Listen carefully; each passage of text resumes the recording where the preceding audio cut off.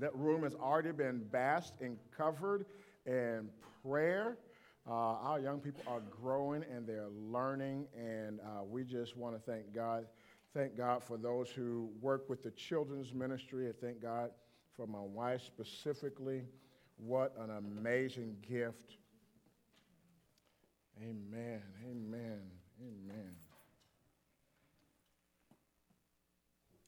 Well, how's everybody doing? Doing all right? Yes? All right. We're going to get here. Just work with me for a second. Just got to get this a little higher. Amen. And that we don't have, I meant to give her a certificate. Remind me that when Triana Henderson comes back down, I've got a salvation certificate I need to give to her from a few weeks ago, all right? Amen, amen. Well, before we jump into the Word of God, and again, because we don't have a PowerPoint, it puts us in a position where you got to get a hard copy or use your phone or something of that nature, but we really want to encourage you to have a copy of God's Word available to you. We're going to be jumping right into John chapter 9, continuing the series of Rewrite. But before we get into John chapter 9, I just want to highlight a few things that have been shared earlier just so that you can hear them again and receive the instructions by it.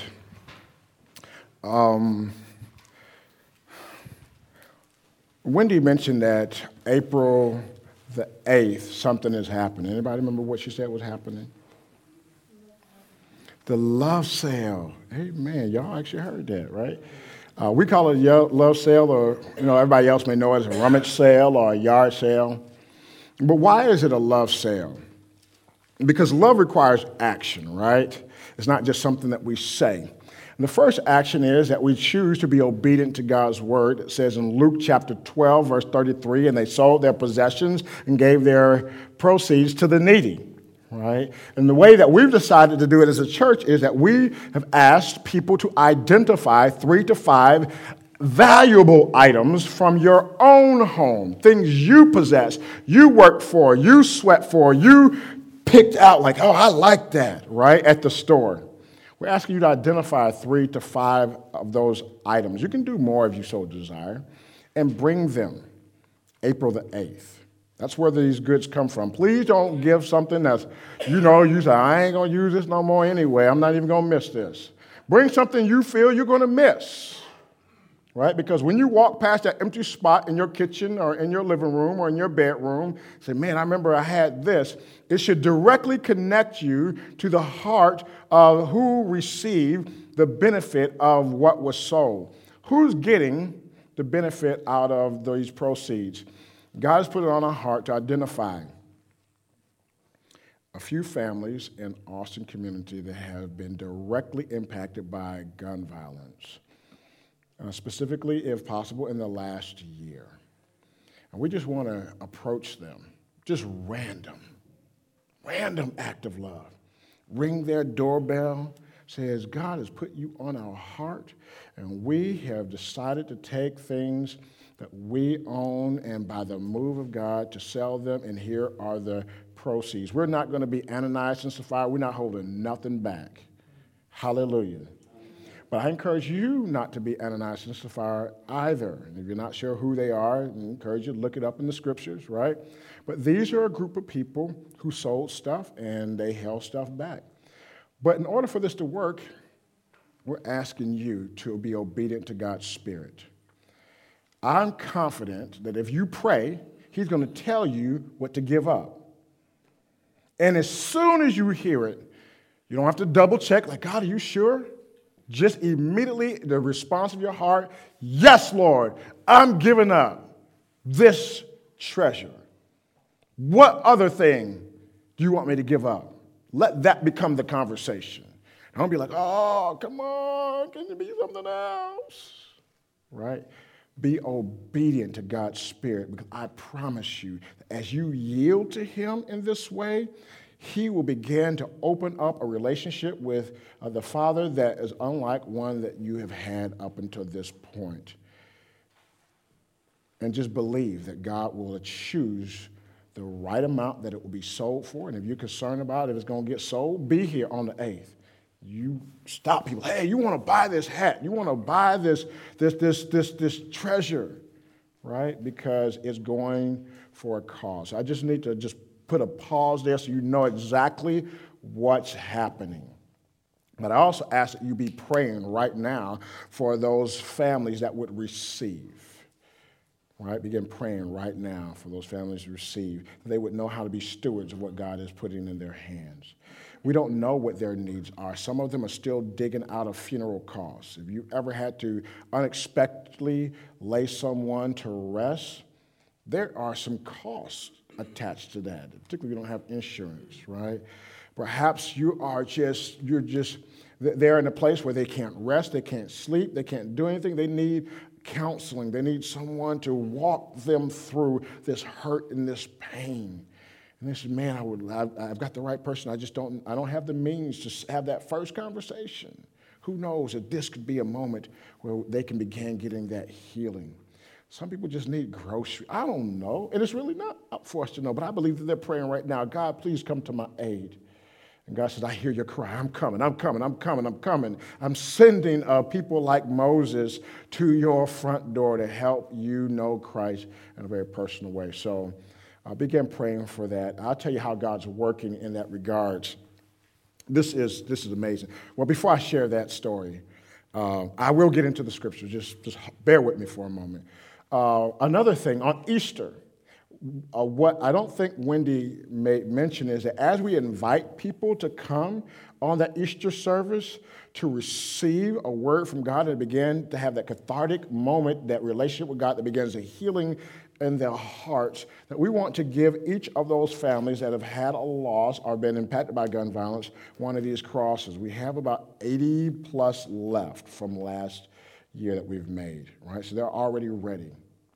But when they come, we just want them to receive this as a gift of love, as a reminder of God's healing, as a reminder of his blessing, not just a memorial of the loss, but a memorial of what good thing is yet to come. But we've been having some difficult time finding such families, haven't we?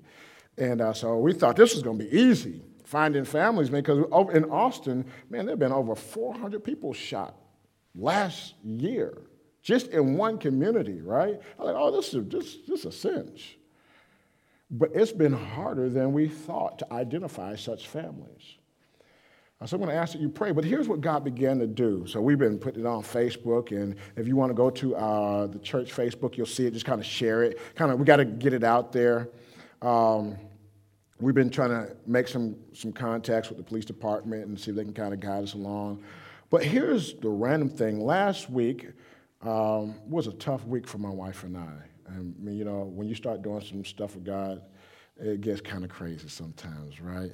I won't go into all the details, but our car was just acting really funky.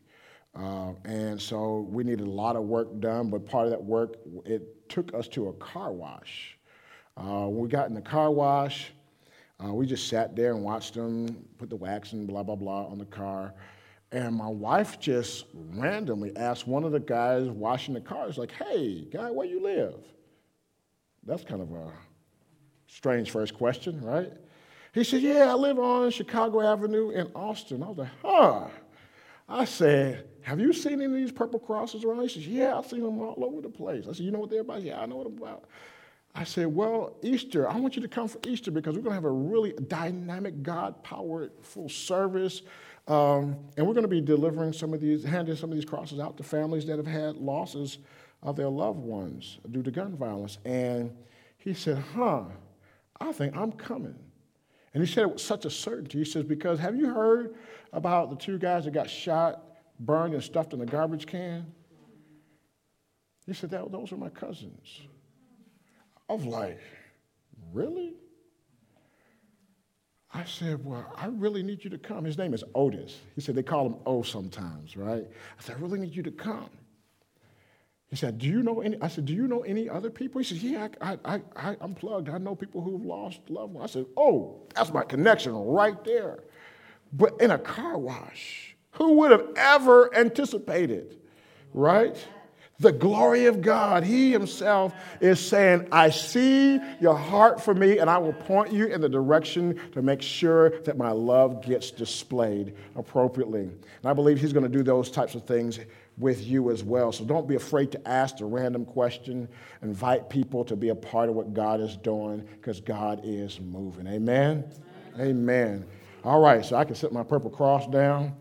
Gabe, I'm going to sit him on your drums right here for a second. Can I do that? Where's Gabe at? Oh, is that good? Okay, like it. All right. Well, rewrite.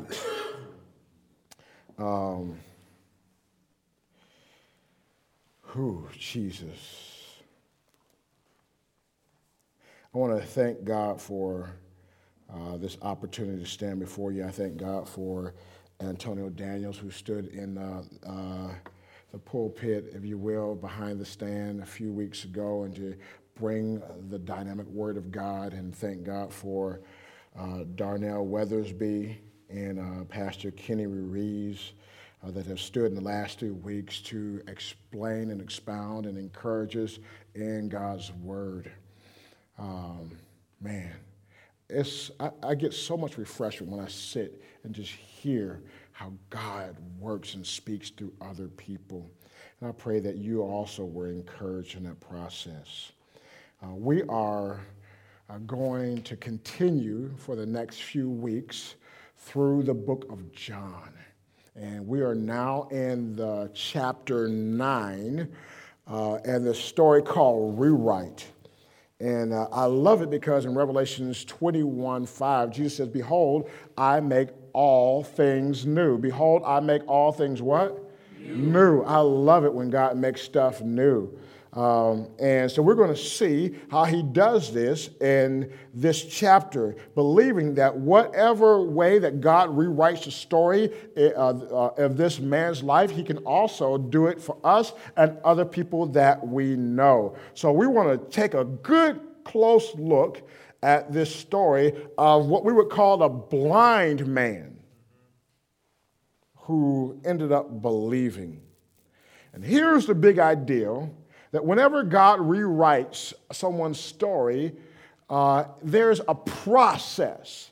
It doesn't always just happen automatically, right? So we want to look at the process, and then when we see the process, we're going to figure out how that process applies to us. If you have it, John chapter 9, verse 1, somebody shout amen. Amen. Amen. You know what? Let's just do some calisthenics. Let's stand to our feet in honor of God's word. And let's just read the first few verses, and then we'll be seated and we'll just jump right in. Verse 1 of chapter 9 of John. Now as Jesus passed by, he saw a man who was blind from birth. And his disciples asked him, saying, Rabbi, who sinned, this man or his parents, that he was born blind? And Jesus answered, neither this man nor his parents sinned, but that the works of God shall be revealed in him. I must work the works of him who sent me while it is day. The night is coming when no one can work. As long as I'm in the world, I am the light of the world. And when he had said these things, he spat on the ground and made clay with the saliva, and he anointed the eyes of the blind man with the clay. And he said to him, go, wash in the pool of Siloam, which is translated sent. And so he went and he washed, and he came back seeing. Therefore the neighbors and those who previously had seen that he was blind said, is this not the man who sat and begged? And some said, this is he, and others said, he is like him. And he said, I am he. Therefore they said to him, how were your eyes opened? He answered and said, a man called Jesus made clay and anointed my eyes and said to me, go to the pool of Siloam and wash. And so I went and I washed and I received sight. And they said to him, where is he? And he said, I do not know. Amen. You may have a seat. This is an amazing story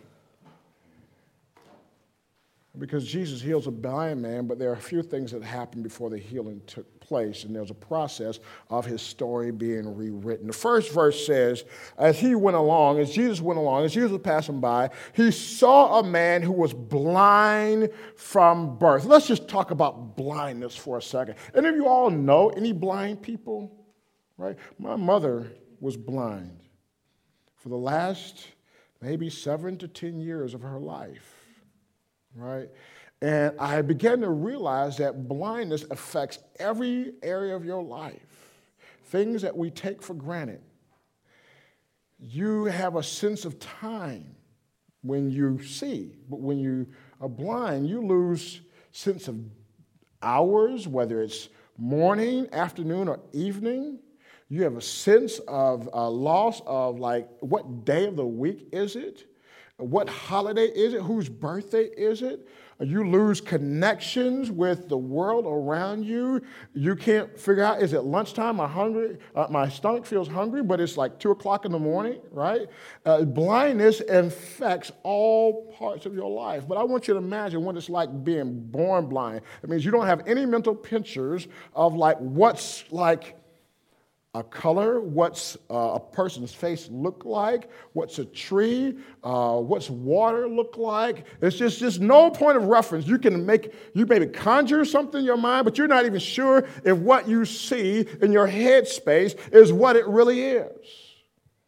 Here's the thing about blind people. When you're born blind, you need assistance. You need aid. I want you to think about this man who was born blind, about how his life went.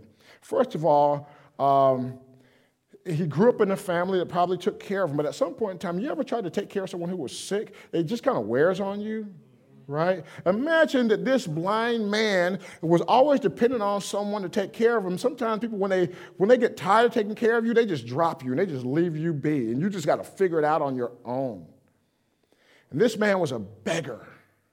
It means he asked people for resources, and it seems like the place that he found that was the best place to beg was right in front of the church. Because church folks are supposed to go to church for some money, well, I think, right? But if nothing else, they have kind of compassion. They're supposed to be connected to God, and if you ask church folk for stuff, they're more apt to say, yeah, I'm going to hook you up with a couple, dollars or some change, so forth, so on. And he said, well, I'm going to hang out in front of the temple. I'm going to hang out where these church folk show up every day, and then I'm going to hold out my cup and ask for them to hook me up. But here's the problem. When your cup is full, what do you do with that money? You got to find something to eat. Perhaps he said to a friend of his, hey, look, I just need a burger. I just need, a pop from Burger King. Can you just take my change and, get that and bring it back? What happens to the person who he gave it to takes the money and runs? Never comes back with his hard-earned money. What happens to the person who takes the money and he only spends half of it for the man and puts the other half in his pocket? This is my running fee, right? What happens if he brings something that the man is allergic to, right? All kinds of possibilities just with the food issue, right? The man who is blind probably had to secure. Sometimes you can't find people who you can trust. Sometimes you just got to pay. Everything, the world runs on money sometimes, right? Sometimes you got to pay people. So he's working not only to take care of his needs, but he's got to make sure that somebody can walk him home every day, make sure that he can get around or just sit with him to keep him company, to talk to people. It's nothing like being lonely. When people look at you, they just don't want to talk to you. Right? What happens if you think you look clean and nice, but your stuff is all jacked up? Your tie is crooked, your shirt is dirty, and you smell bad because you couldn't make it to the bathroom in time. So a lot of stuff happens when you can't see. This man was born blind. And it says as Jesus was passing by, he saw him. I gotta help you understand what it means when Jesus said he saw him. It's possible to see something and not see it, right? If you walk up your steps to your house every day, when's the last time you took the time to deliberately count how many steps you walk up? But you walk past these steps every day. You walk past street signs every day. You drive past places every day. You see it and you don't see it. And I believe it was the same thing with this blind man. He was a fixture. He was like this pole. He was always going to be there. He was always going to be ringing a change. He was always going to be saying, hey, I need a little something to help me out. You see him, but you don't see him. But Jesus saw him, but it wasn't just a physical seeing. It was a seeing where he was being really attentive and paying attention to this man. He was discerning some stuff.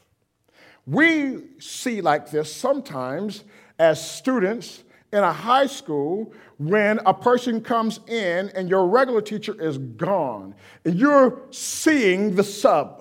You're not just seeing him as a person or her as a person. You are reading that individual. You're making some decisions like, do we have an individual that we can just clown and have a great time with, or is this person not for none of that, right? We're seeing the individual, right? Even when you show up at a place for the first time, right? Perhaps you're here for the first time and you walk into a new space. You are reading the atmosphere. You're reading people. You're seeing. Not just with your eyes, but you're seeing with your heart and your spirit. You're checking stuff out. Am I at the right place? Am I going to enjoy myself? Is it comfortable for me? You go to a concert. Am I going to have a good time? I'm trying to see what's going to happen. Jesus was perceiving this man. And I believe because Jesus was always in prayer, God says, stop, look. Because Jesus was walking past thousands of people and people around him all over the place. It wasn't just like he's going to stop and look at everybody. I believe God's Spirit was like, stop, take note. And it says, and Jesus was passing by and he saw the man born blind. What happens next? Verse 2. And the disciples asked him, saying, Rabbi, who sinned, this man or his parents, that he was born blind? And Jesus answered, neither this man nor his parents sinned, but that the works of God should be revealed in him. Oh, man, I love this. I love this. The people who were hanging out with Jesus, they saw the man too. But when they saw the man, they saw a problem. But when Jesus saw the man, he saw a promise, right? And it's really important that we try to have the eyes of Jesus, right? Sometimes you walk and drive past a group of people hanging out on the block. What do you see? Do you see a problem or do you see a promise? And they were already asking the question. There's obviously something had to go wrong for this man to be born blind. It was customary understanding in the Old Testament that if somebody had some illness or sickness, it had to do with sin. Jesus begins to paint the picture and create a paradigm shift. Not everything that's wrong is because of somebody's sin. Now, don't make the mistake in saying that this man never sinned. Yes, the Bible says all have sinned and have come short of God's glory. But Jesus said that's not the priority. That's not the focus. I want to focus your attention on something bigger God's getting ready to do. You're focused on all the wrong stuff this man might have done or his parents might have done. I'm wanting you to focus on something that God is going to do that's going to show up and change his life, your life, and everybody else's life around you. That's what I want you to see. She says, man, I'm about to work. I can only work while it's day, but when I'm working, I'm doing what the Father asked me to do because I'm the light of the world. I'm about to show up, show out, shine, and make things happen. I want you to know that when God looks at you, he doesn't just see all the problems and all the mess and all the wrong stuff you've done. He sees promise and not problems. Tell somebody, God sees promise in you. Just tell them, God sees promise in you. God sees promise in you. I'm so serious. God sees promise in you. This man, He's sitting there. You know what's really weird? When you can't see, you can really hear, right?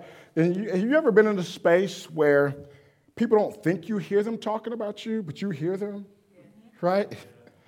Man, some places they call it sneak dissing, right? Right? Or throwing shade. They're trying to throw something over your head, act like you can't hear or understand what they're talking about, but you catch it. This blind man heard them. They were sitting there discussing him and his sin problems.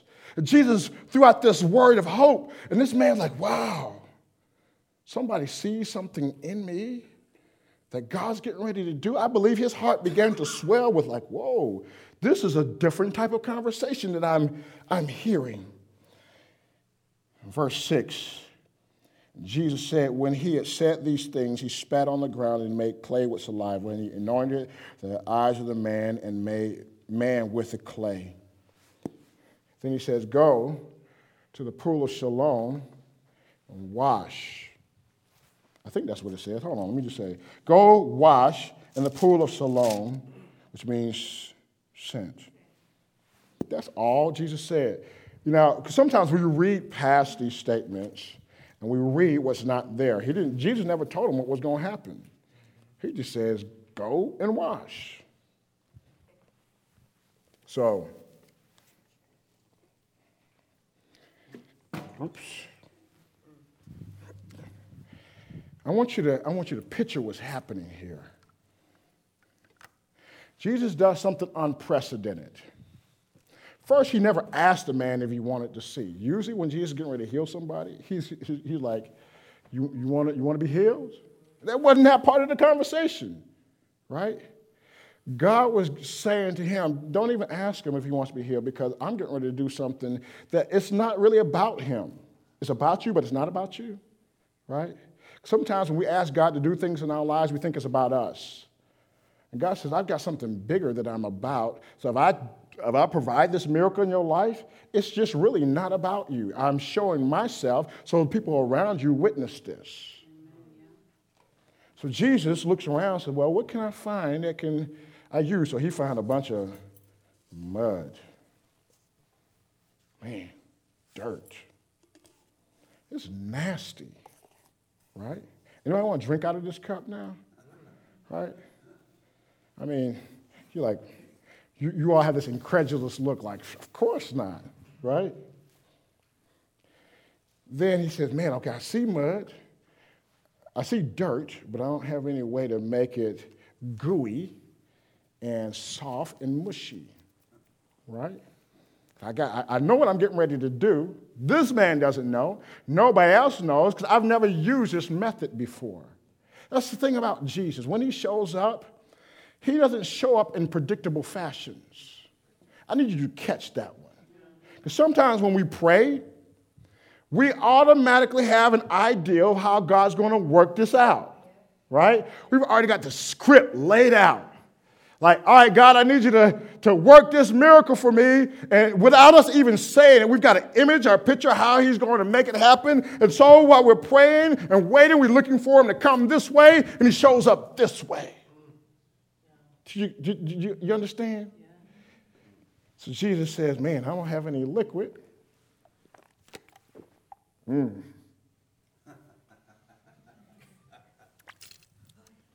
That looks nasty, right?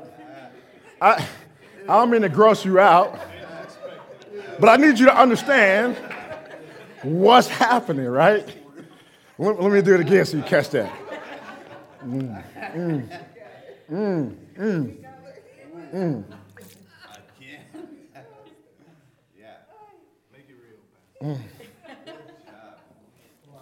Y'all gonna forgive me. Well, we do it again for Facebook, right? And Jesus takes his hands. I'm using the spoon. I got to shake some of your hands after this. And y'all are like, hey, Pastor, I love you. I don't love you that much, right? He makes some mud, right? And the whole time while he's making this mud, he knows exactly what he's getting ready to do. And the guy's just standing there like, I don't know. I don't see nothing happening. Jesus ain't spoke the word. Usually Jesus speaks, right? Be healed, right? Usually he touches him and does something. And Jesus is taking his time. He's making mud out of saliva and spittle, and he takes this. I need a volunteer. All right. Yeah, can I throw this on your eyes? I'm not, she's so willing. I love it. I'm not going to do you like this. She got all her makeup and everything on, right? And he just takes it, pow, slaps it on his eyes, right? And stuff is just kind of dripping down. It's not pretty. You need to understand what he's doing is not pretty. And sometimes we think when Jesus does a miracle, it's going to be pretty, right? Follow what's happening here. After Jesus has done this, he says, now I want you to go. I want you to walk to a pool. Jesus could have said, man, hey, guys, bring some water over here. Let's get this guy cleaned up. He doesn't do that. He makes him take a journey. And I have no idea how far it was, perhaps from the temple to this pool of Siloam, which means sent. That means you got to go. There are times when God does something, he wants to do something in our lives, but he wants us to participate in the process. Sometimes we want God to do all the work, but when God asks us to do something, like, that's too much.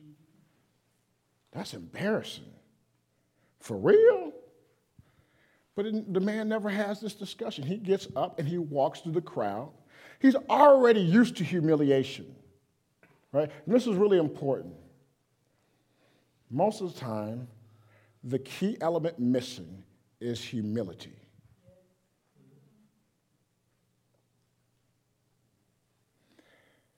How many Christians do you know that when you describe them, you can actually use the word humble? And how many people who know you can use that word about you? God exalts the humble. What do we have to do to make sure that we are in a low state? It's a whole nother conversation. But this man is walking through the crowd. He already can't see, right? He may be bumping into people, like, hey, which way is the pool? Then you got that send-off guy. It's that way. Oh, okay, I'm going this way, right? Where's the pool? It's that way, right? You got to understand that there was something that was going on. There was a journey in the process, but the man just didn't give up. He had to find the pool because he said, go to the pool and wash. I don't know what's going to happen when I wash, but I'm just going to go anyway. It was a determination. I've already been sitting at this silly place in front of people. They're mocking me and laughing at me. I've been there since I've been born. I'm ready for something new. I've heard about this man, Jesus. And he goes. He says, y'all got to move. Where's the water? Where's the water? And he gets to splashing. As he's splashing, he is seeing water for the very first time in his life. And he's seeing a reflection of his image. Who is this man that God thought enough to stop Jesus for? Who are you that he stopped Jesus for? Because Jesus stopped for you. He really did. He washes. Follow the pattern here for a second. He went, he washed, he came back, but he came back different. He came back seeing. He could have gone, washed, and went home. But something began to stir in his heart. It's like, I got to see the man who did this. Breakthrough moment. But there was this journey. God wasn't finished rewriting his story. While he was walking back, therefore the neighbors and those who previously had seen that he was blind said, is this not he who sat begging? They were discussing him again. Like, Isn't that the same guy we've seen standing on the corner of 290 and Central? Isn't that the same guy we've seen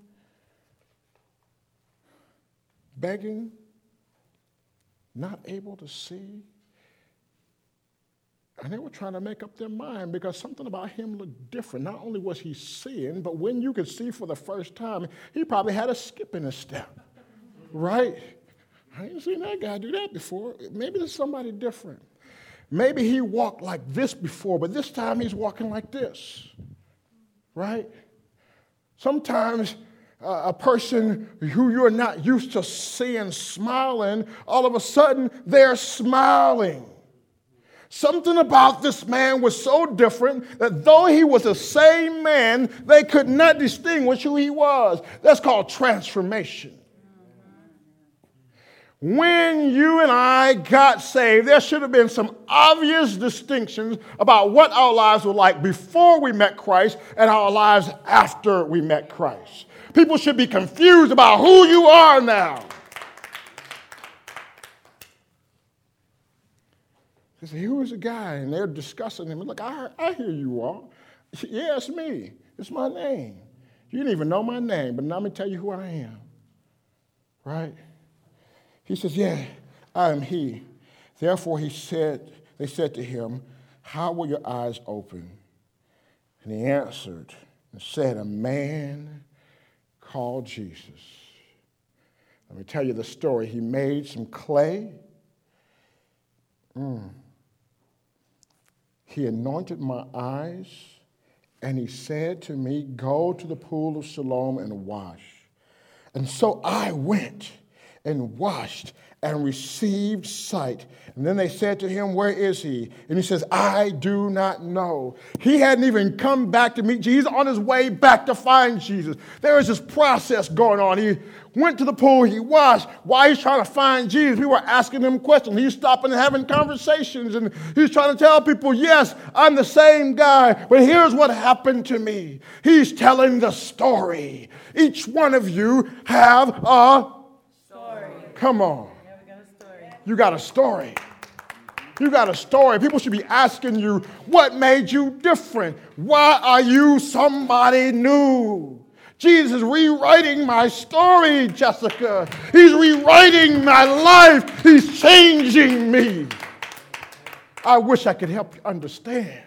You're probably saying the same thing to me, Pastor. If you really knew my story, knew why I'm sitting here today, oh my God. Jesus made a difference in my life. You should have seen when I was a hot mess. Some of us still a hot mess, but God's still writing on our story. It's a process. I'm all off my notes. I don't even know where I am with my notes.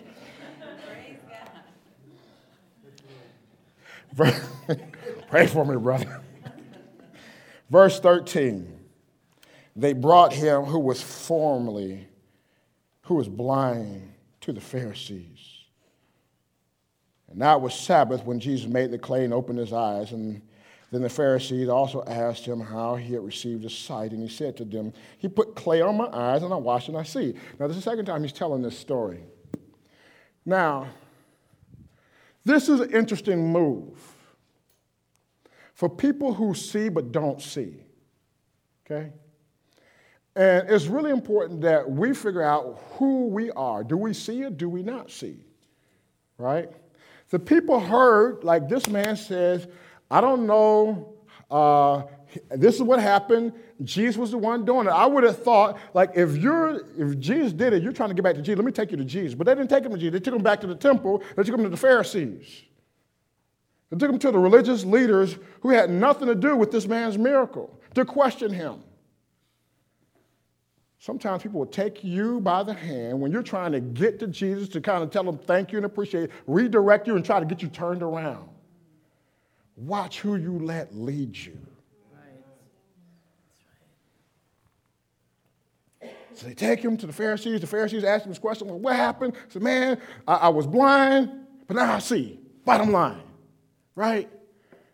He slapped a bunch of mud on my face. I went to wash. I see. I'm trying to find Jesus. And they said, well, This man cannot be from God because he does this thing on a Sabbath, on a Sunday, on a day when there's no work supposed to be done. They took their Sabbath seriously. Unfortunately, we don't.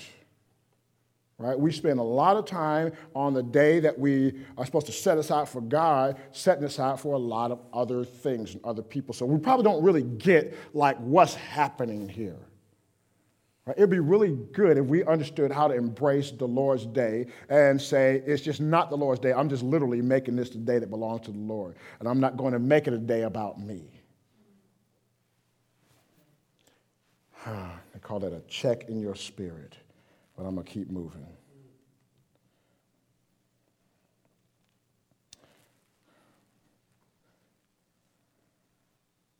Let me just read these because it's in my notes. I just need to make sure I got it. This thing that happened to this man, we may not really like the sound of God caused him to be blind from birth. God allowed that. We don't like the sound of that because it doesn't sound like the God we serve. We think God's supposed to, make everything really good, sunshiny, smiley, joyful, bubbly all the time, right? But when we look at life like that, we're looking at it from an ant's view, right? Have you ever stopped and looked at an ant and ever thought, I wonder what the world looks like to them? Right? They're scurrying about. And I think that's how we look at the world, from a very small view. And what we need to do is look at it from a God's size view. What Jesus is revealing is quite amazing. He said that God is at work rewriting our pain, suffering, and struggling, and it's something that reveals his work in our lives. Jesus said that this man's life is not the picture, it's the frame, and God is actually the picture that is meant to be revealed to the world. So let me break it down to you like this. The stuff that you and I go through, the pain and the problems, the issues and struggles and so forth, we think we're the picture. We think it's about us. We're so used to taking selfies. We think it's us. And God says, what you're going through is the frame. I'm going to use your pain, your problem, your struggle as a framework that I'm going to show myself through. That's right. Glory to God. We need to be able to see our stuff from that perspective. When we can begin to embrace that it's not about me, that God wants to somehow show up and glorify himself, magnify himself so people can see Jesus in the frame of our pain, then we can move with a new joy, a new purpose. God's rewriting and working it out for good. So what pain are you going through that has you down like the blind man, walking with your shoulders slumped and your eyes on the ground? Can I encourage you to change your posture and act like you can see? Stick your chest out. Walk with some confidence. Keep your eyes looking up and keep your eyes looking at Jesus. Don't let anybody turn you around, dissuade you, confuse you, try to tell you that what God is doing in your life is not real. Because not everybody can see what God is doing. But we need to be able to see that. I got to land this plane. Help me, Lord. Help me land this plane. Jesus, verse 18. I'm going to just try to read this. Verse 18. But the Jews did not believe concerning him. Oh, let me back up. Verse 17. And they said to the blind man again, what did you say about him because he opened your eyes? He said, he's a prophet.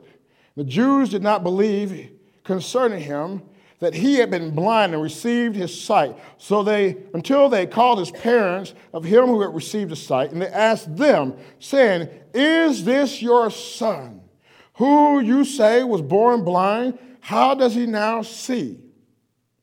His parents answered them and said, we know that this is our son. Mamas know their babies. It's not confusing. I know this is mine. We know, Dad says, I know this is my son, it's my son, and he was born blind. He came out of my womb, and we waved our hands in front of his face, and he didn't respond like most children. And when he got 1 month, 2 months, 3 months, 4 months, 1 year, 2 years, 3 years, he still couldn't see. We know he was born blind. We're not confused. This is our son.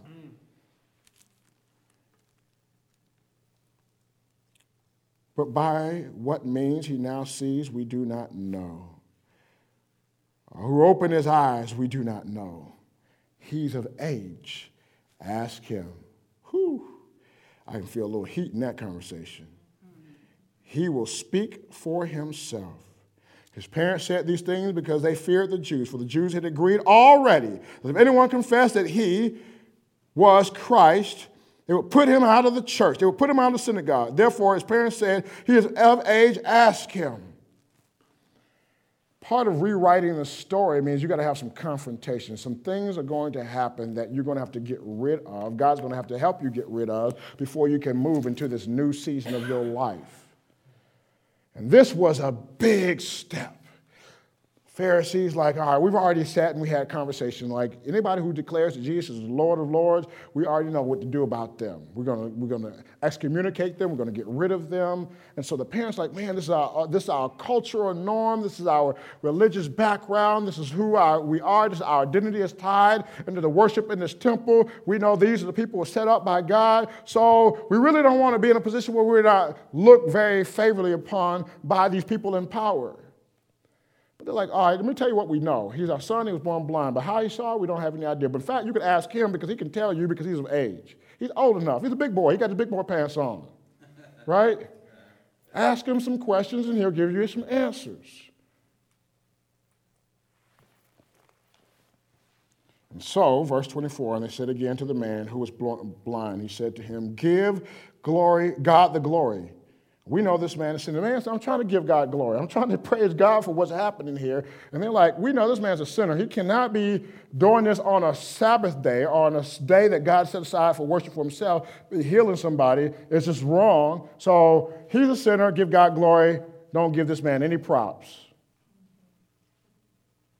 And he answered, verse 25, whether he is a sinner or not, I do not know. One thing I know, that though I was blind, I now see. Oh, I got to say it again. Though I was blind, I now see. Though I was blind, I now see. This is what I'm absolutely certain of. I was blind, but now I see.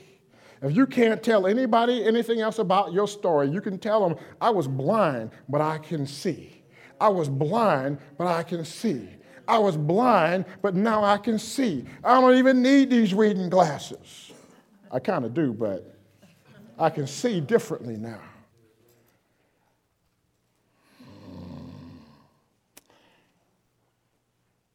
Verse 26, what did he do to you? How did he open your eyes? And he said to them, I told you already.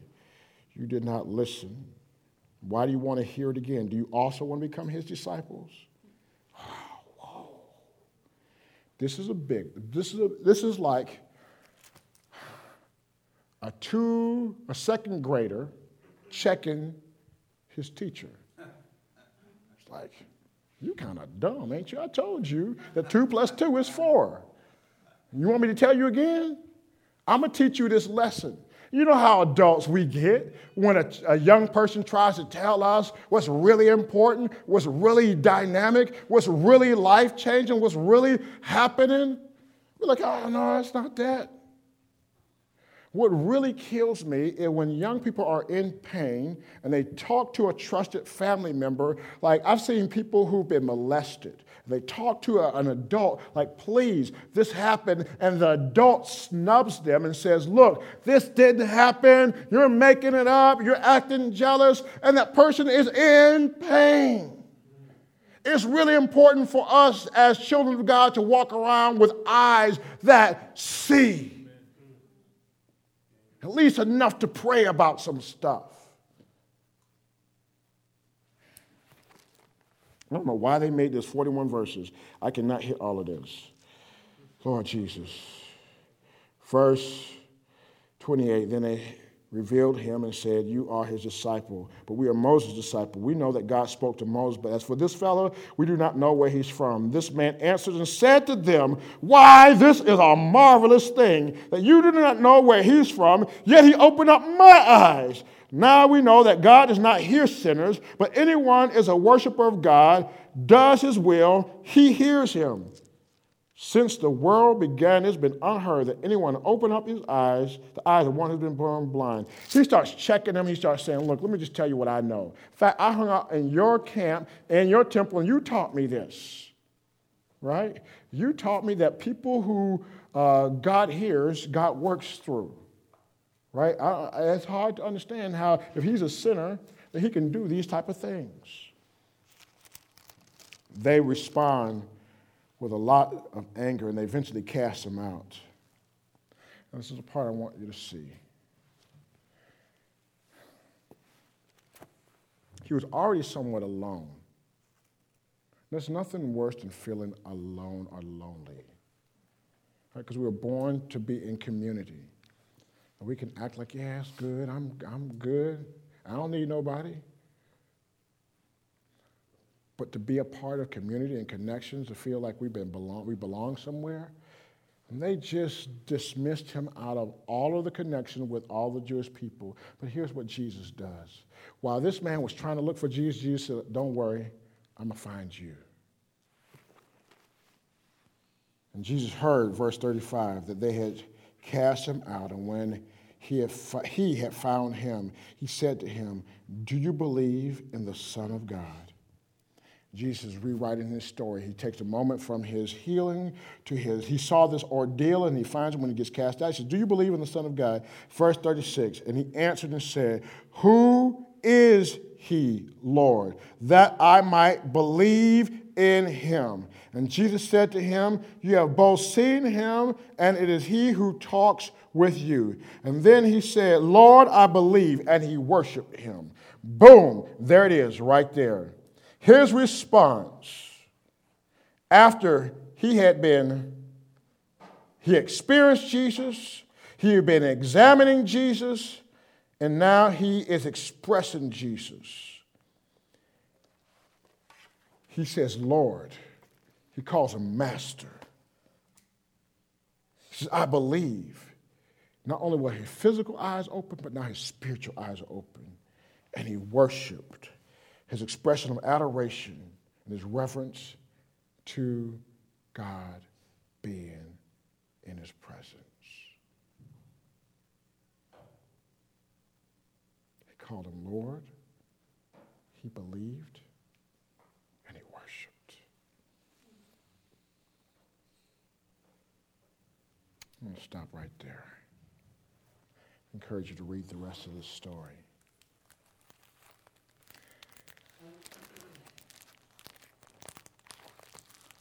I'm going to ask this. How many of you can honestly say, I was once blind, but now I see. I was lost, but now I'm found. How many of you can honestly say that? I mean, with great certainty. If God himself was standing here, he would know that you were telling the truth.